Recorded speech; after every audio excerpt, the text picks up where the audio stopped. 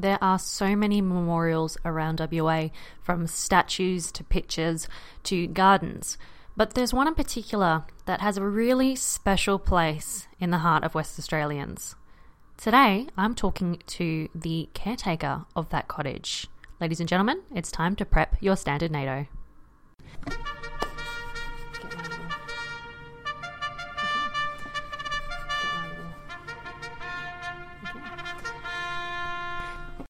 Okay, so today's guest is Anne Chappell.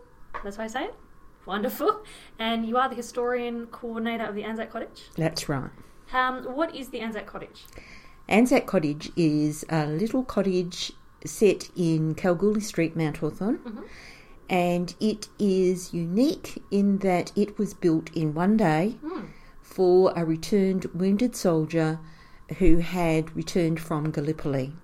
It was meant with a dual purpose, as a home for this wounded soldier and his family, and as a memorial. So built in one day. I mean, that's pretty significant. It is very significant. It all began when the Mount Hawthorn Progress Association, who had formed to make sure that services, etc., were extended to the pretty relatively new suburb in 1916, they, like so many other people, were carried away by Gallipoli and the stories that came back, and had decided to build a war memorial in Mount Hawthorn. However, my grandfather, Private John Porter, was wounded on the very first day at Gallipoli, so on the 25th of April. He was invalided back to Western Australia and came to live in Mount Hawthorn with my grandmother and eldest aunt. So he was the first returned wounded soldier to live in that suburb. Wow. And when the people went to talk to him, as back in those days they didn't have TV, etc., and to get a first-hand account of what actually happened at Gallipoli was pretty special. They found that because of his wounds he could no longer work, and the house that he was living in at the time did not belong to them. It was just on loan. So he was concerned about how he would provide for his family going forward. So they decided, in something of I think, a visionary thought, that they would make this memorial into a practical memorial, in a memorial and a home for a returned wounded soldier. And so that's what they decided to do. Wow. Now, they appealed to the community for assistance, and the community really came up with the goods.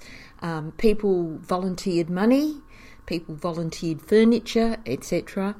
But really importantly, a lot of men volunteered their labour and their skills, free of charge, to do this.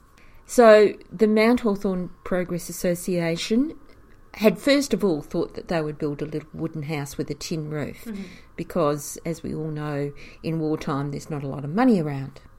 However, once they had sort of toted up all of the offers, they decided they had enough money to build a brick house with a tiled roof. Wow.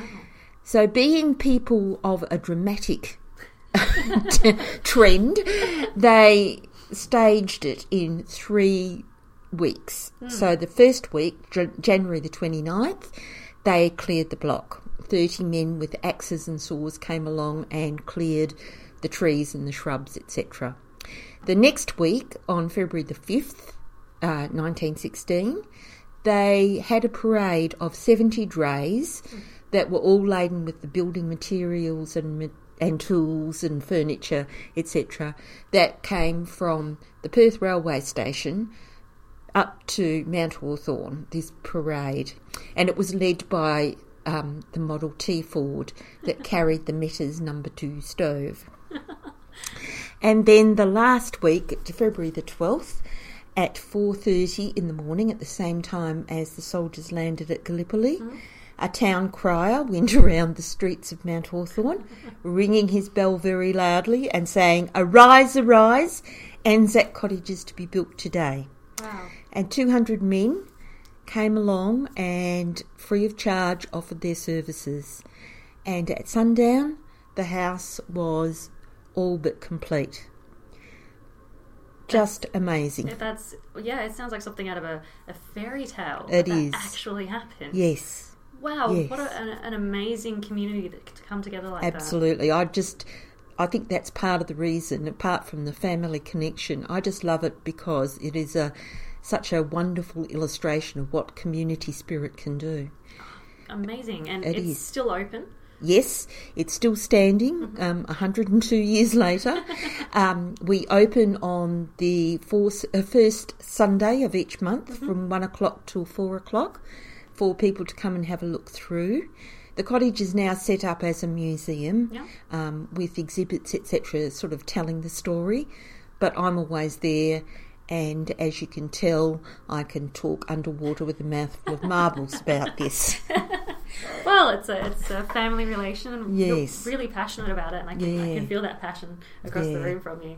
Yes. It's such an amazing story. It is an amazing story, and what is, I think, so amazing is that there was no government intervention whatsoever.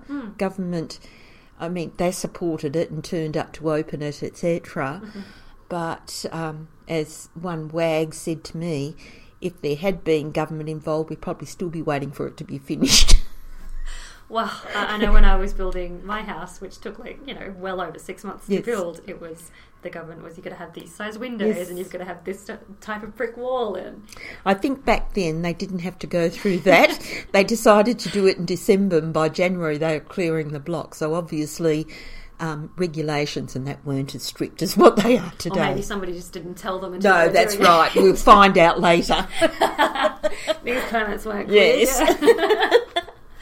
Okay. Yep. So I know that the house occasionally holds events as well. Yes. Because of the origins of the cottage, we have ANZAC Day. On ANZAC Day, we have a wreath-making workshop for children at 3 o'clock in the afternoon, which is followed by a sunset service, which we like to think is the last service conducted on the Australian mainland. And Remembrance Day, we acknowledge that. And just recently we've had an animal memorial installed at the cottage, and so coming up in September we're going to have a day dedicated to the animals who supported the servicemen and women whilst they were at war. Oh, gorgeous. And we all know the story of Samson and his donkey, but there's so many more animals out there that really held apart. Yeah, there's just amazing. Yeah. Well, it sounds like an absolutely wonderful place to visit, and I feel like it's one of those places we should probably all visit here in WA. Now, you're trying to raise money to make a documentary about that cottage. Yes, we very much would like this story to continue. It's spreading. We have lots and lots of people who do come and visit.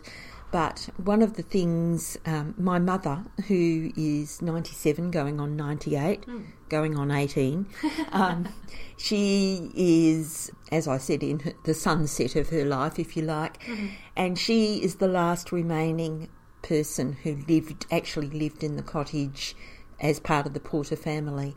So because of her passing, we would really like to have this documentary as something that perpetuates the story into the future, and using the knowledge that she has of the story. The other part of this documentary is I've discovered when I've been doing research something that is very poignant, in that about 15 of the men who volunteered to help build ANZAC Cottage then went on to enlist in the war and went overseas and fought, and some of them didn't return. So in effect, they built their own memorial, which is quite... Yes, it makes the hair on my head stand on end. Yeah, it's a bit chilling, that It is. thought. It's very chilling. It would be fantastic to follow up and find out their stories. And yes, well, that's what we would like to do, to make that part of the documentary, because to me that it just illustrates the dedication that people felt at that time. Yeah. You're trying to raise funds for it. Yes. Is there anything else you need for it? Do you need the crew and all that stuff? I've got a wonderful friend who has done these sorts of things before, and he's got a little crew together. They're very experienced, etc. And so they've been helping and guiding me through the process. But so all we really need, we've got the story, we've got the crew, all we need is the money. Fair enough. Money is the root of all evil. Absolutely, yes. How much are you hoping to raise? Well, we do have a GoFundMe page for 300,000, which is a substantial amount, I understand. But we're hoping to get that amount. If we don't get the whole amount, we may be able to sort of cut the cloth to match the funds. Fair enough. Going to work with the resources you have. Yes, that's right. Wonderful. Well, I know that the RSL is really interested in getting involved how we can. Like I said, obviously money is not something we can give here, but we can certainly get your name out there and that's great. Help with publicity, and then see it. Yeah, we want to see this. Exactly. Well, my pitch is that they did it in 1916. They managed to raise the money to build the cottage. Maybe we can do it in 2018. Yeah, come on, people, get behind it. Let's do it. For sure. Yeah. So fantastic. So, guys, jump on GoFundMe. Look up the ANZAC Cottage. We'll make sure a link goes up on the Facebook page as well. Donate what you can, because that sounded pretty amazing. This would be a great story that needs to be shared. It's an integral part of West Australian history. Absolutely. And I think actually ANZAC Cottage is unique in Australia because it's the only cottage I've found that was built as a memorial and a home for a returned wounded soldier. So it's just a wonderful, wonderful story, and it's something that we should be really proud of. Oh, absolutely. Go WA. Well done to the community for doing that. So absolutely. Now we're just going to get the community together again. That's right. And I know we can. Communities are wonderful. Yep. They have strength that they don't even know about. Yep. It's Perth is a wonderful community. It really is. Yeah, for sure. Even if you can't donate money, guys, make sure you visit ANZAC Cottage at some point or another. Yes. There's a lot of great history there. Absolutely. And entry is free to the cottage. Fantastic. Yep. Because we like it that way, because we want to spread the story. That's what we're about. Yes, that's right. Thank you so much for coming and talking to me about this. Oh, you're more than welcome. Thank you.